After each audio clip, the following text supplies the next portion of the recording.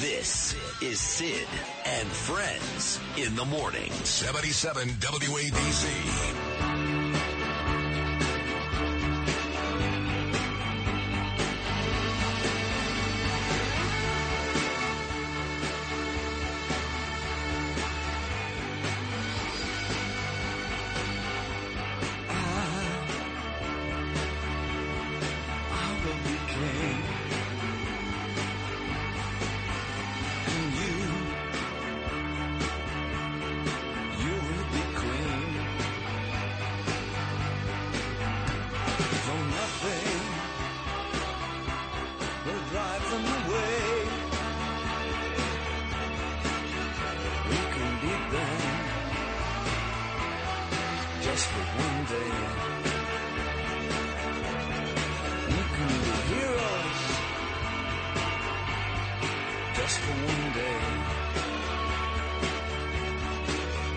The late, great David Bowie, we could be heroes.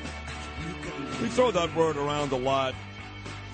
And I did a lot in the nearly 2 decades I spent as a sports talk show host. Heroes. I mean, such nonsense. The guys that we're going to speak to today on this show and the millions of other men and women who will celebrate tomorrow on our 85th Veterans Day, they're heroes. I mean, I'm a hero to a certain extent. When you agree, Lou, I mean, to a certain extent, I provide hope for... Yes. I don't know. You're a hero, yes. Did that make you feel better? I don't think you're very sincere about it, so not really. In fact, I think you're patronizing me, you dick face. Well, okay, when's the last time somebody... Called me a hero? Yesterday. No, that wasn't going to be my question, but a real hero would have waited. When's the last time an actual hero... tried to cajole the person into saying, "Don't you think I'm a hero?" When's the last Probably hero? not often. Probably not often, no. yeah. But I'm different. I'm a different type of hero. That's what makes you unique, yes. Well, I'll tell you what. But I'll admit it, sure. Right now, you're a hero, yes. Tom Sullivan lives very close to you and I, yes. Lewis. He's a hero. He's a hero. Breezy Point guy, Mike Sullivan's brother. Everybody knows Tommy. Ran for office twice. Going to run again. He served in Afghanistan. He served in Iraq. He served in Kuwait. And if that's not enough, showed up on 9/11 and put bodies on his shoulder and saved lives. As the World Trade Center was coming down and burning, he saved lives. So on a serious note, calling myself a hero is stupid comparing myself to this guy. But if Tom Sullivan says I'm a hero, then I'm going to wear it. Okay. Tom, am I a hero? Well, the fact that you get up at 3 o'clock in the morning, stay out till midnight, and then do it again the next day, that's pretty tough there. That's a hero in my book. Yeah! I might have taken the other ferry back. You are the best. Tom Sullivan, so you've run now twice. You ran for Assembly, and you won. But everybody knows what happened. Stacey Pfeiffer Amato cheated, nepotism, the whole thing, and they stole it from you. I know people hate to hear about stolen, rigged elections, but it really does happen. It happened to you. And before that, did you run for state senate? Was that it? I did. You know, and I always run with a good intention, and I have to blame my father, who I always made his head spin with all the things I get involved in. But he taught me never to give up. So until things start to straighten out in our neighborhoods here, I'll keep running as long as I have the support of the people. And they've shown that time and time again, regardless of the results. So I'll keep fighting for them. You know, your father John was a great man. I knew him as a little boy. He was dear friends with my next door neighbor who recently died, Louis Iovine, and I love your father. And now you're not planning on. Well, obviously we just went through Election Day, but something tells me maybe next year, 2024, that great Sullivan name may be back on a ballot. You want to announce that now, or you want to wait? Oh, no, 100%. We're in, all in, as they say, you know. 100% is this Assembly now? What are you running for this time? The same seat as last time, the State Assembly for the 23rd Assembly District here in Lower Queens, Southern Queens. And those communities include, I guess, where we live, right? Basically from the Atlantic Beach Bridge, into Far Rockaway, Bell Harbor, Neponset, Breezy Point, and then you start to head north into Broad Channel, Howard Beach, Lindenwood, Ozone Park, Hamilton Beach. towards the Racino there, off the North Conduit, Bell Parkway area. Do you go as far as Middle Village or no? No. No, that was the Senate seat. The Senate they redrew that as well. Right, They redrew all those lines. Yeah, that was a tough one, boy. That was tough, and I remember Election Day. It was pouring. We're going back. This is like 6 years ago, and I helped you out with the campaign. I was all too happy to do it. Mark Molinaro was out there. Yes, Mark Molinaro and Eric Ulrich at the time before I got into trouble. All these other folks, and I love Eric to this day. But anyway, long story short, I remember standing outside a middle school by a cemetery in Middle Village, pumping up Tom Sullivan on a rainy day, and ended up at a pizzeria in Howard Beach. But it was still a great experience for you. I can tell you that, right? It was.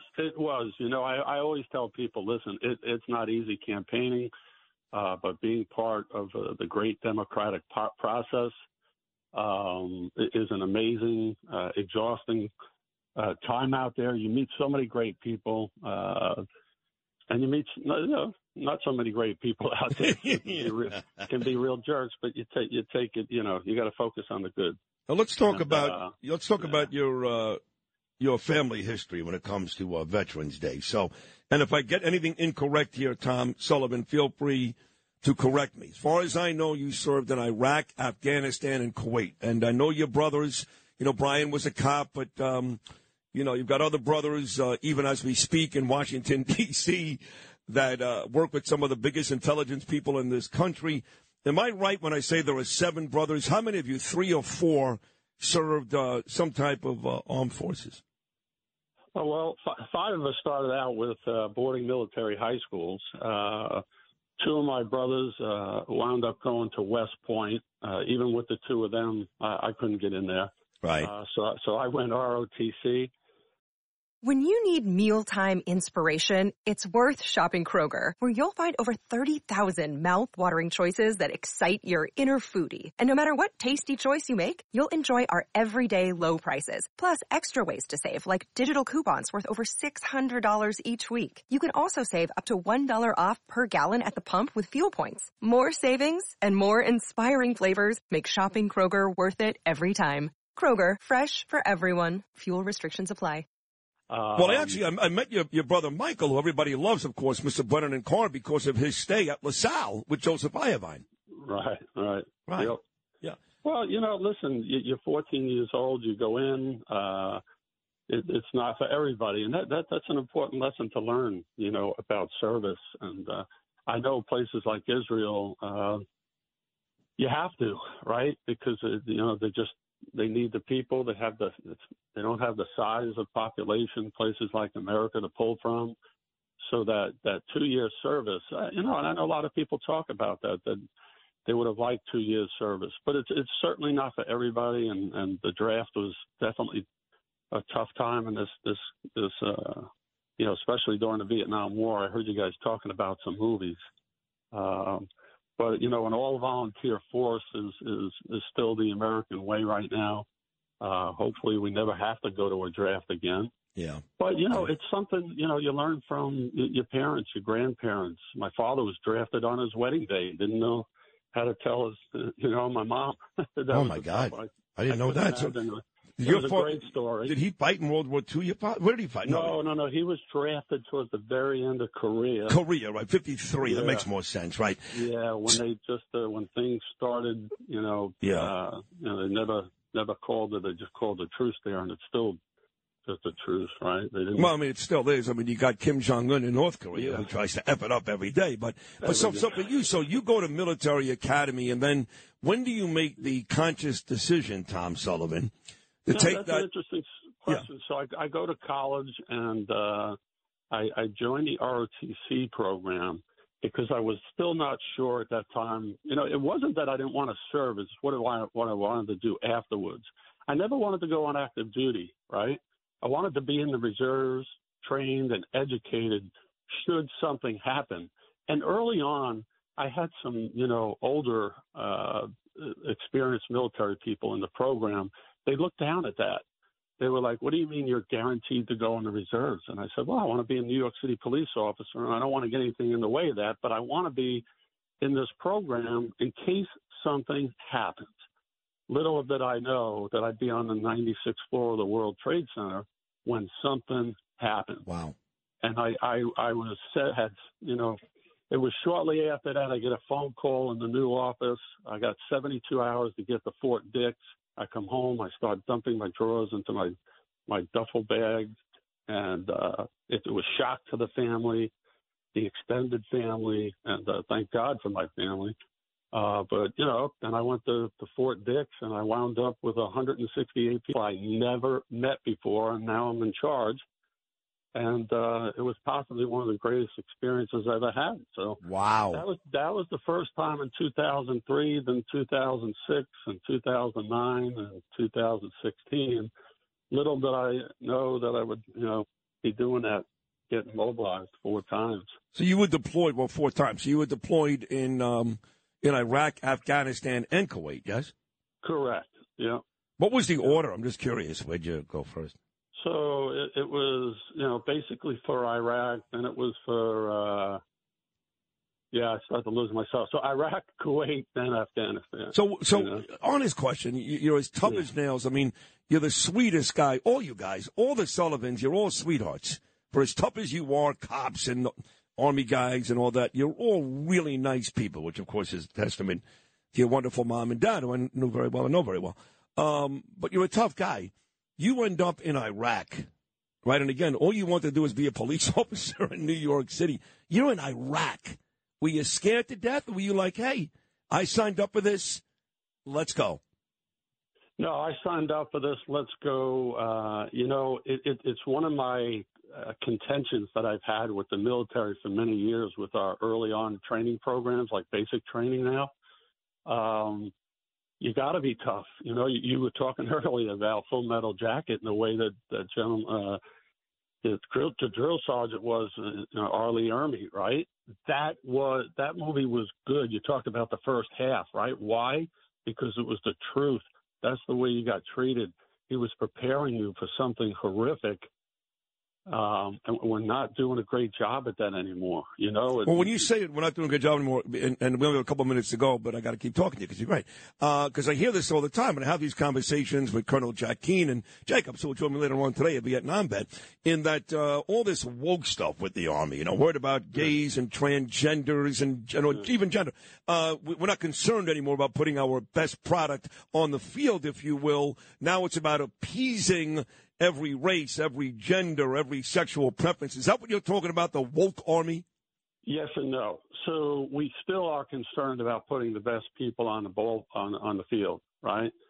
It's just we've now distracted from the shooting, the physical fitness, the land navigation, the basic soldier skills, to all these other things. There are so many hours in a day, and when you have a limited time at basic training, or at any of these other camps, you start filling it with other things, and you're taking away for the things that unfortunately could matter most one day to save your life. So you prepare for the worst, and it's when you skip a couple of meals, or you're getting really cold, or you're extremely hot, you can't break down physically or mentally. And we're losing that ability to teach. Just a real quick story. I did something really stupid as a cadet, and I had he wasn't a drill sergeant, but he was my sergeant, and he threatened to put his foot up my ass and kick it and break my hand. And he did it because the guy loved me. And I stay in touch with that guy today. He lives in Fort Mill, South Carolina. I brought my wife up there. And your kid goes to school down there in South Carolina, so that works. Yeah, that's right. And I got one in Alabama who, within a matter of months, is going to be in the military. He's a great kid, Sean. I love that kid. Yeah, yes. Yeah, you've met him at the gym. Many times. He's tougher than I am. I used to tell my wife the reason I served so much and did it for 30 years is so my kids didn't have to. And, you can't stop him. This is what he wanted to do. It's awesome. But, you see what's happening. So going back to that story with the sergeant, he taught you a pretty good life lesson there, didn't he? Life lesson. So I'm in Afghanistan, and this guy's in my head, right? He said things like, keep your head on a swivel, stay alert, stay alive. take care of your soldiers, before you're taking care of yourself. You got to take care of yourself, but, take care of them better. And that lesson carried me every day of my life. And when it's dark and you're on unfamiliar roads and there's people that are looking to harm you while you're trying to get from A to B, it's people like him. Now, today, if he said something like that, could you imagine? I mean, I know you're not in the military, but do you think he could get away with that? No. Put his foot up my ass. I don't hold any. This is the guy that cared about me. Right. Well, listen. And I did something stupid. Right. No, listen. You, I mean, I know you love me. We've been friends for 40 years, but you love this show because that's how I talk. That's how I talk. I don't hold back either. And every once in a while, you got to talk like that. I grabbed the barrel of an M60 machine gun after it fired over 2,000 rounds, and my hand almost stuck to it. Wow. And he looked at my hand and he goes, when your hand gets all better, I want you to come back and see me because I'm going to shove it up your ass. Oh, God, I love this guy. Yeah, he's just like the guy in Full Metal Jacket. And, I got the message. Yeah. He said, I don't ever want you to do that again. Yeah. Because next time it could be a lot worse. Right, you could die, God forbid. But that's to try to answer your question of when you're in a dark, strange, unfamiliar place. Yeah. That those are the people that keep you strong. And alive. Keep you strong and alive, quite frankly. Yeah. Yep. Hey, Tom, listen, I love you. You join me on this day every year, and you really are a hero. Thank you, Tom Sullivan. Thanks for celebrating our veterans. We talk about Memorial Day. Those are the deceased. Veterans Day, celebrate, go up, shake a hand, say thank you to anybody that's maybe wearing a hat. And, one of my favorite movies is Glory. I know you guys were talking about that movie. That's another good one. Yeah. But if you want to laugh, Kelly's Heroes. You want to talk about a cast. Yeah. That cast goes on forever. Kelly's Heroes, you're right. Tom, I love you. Happy Veterans Day, and thank you for your service. You too. God bless everybody, and I love our veterans. Tom Sullivan, ladies and gentlemen, that wraps up hour number one. He's a great guy and a great guest.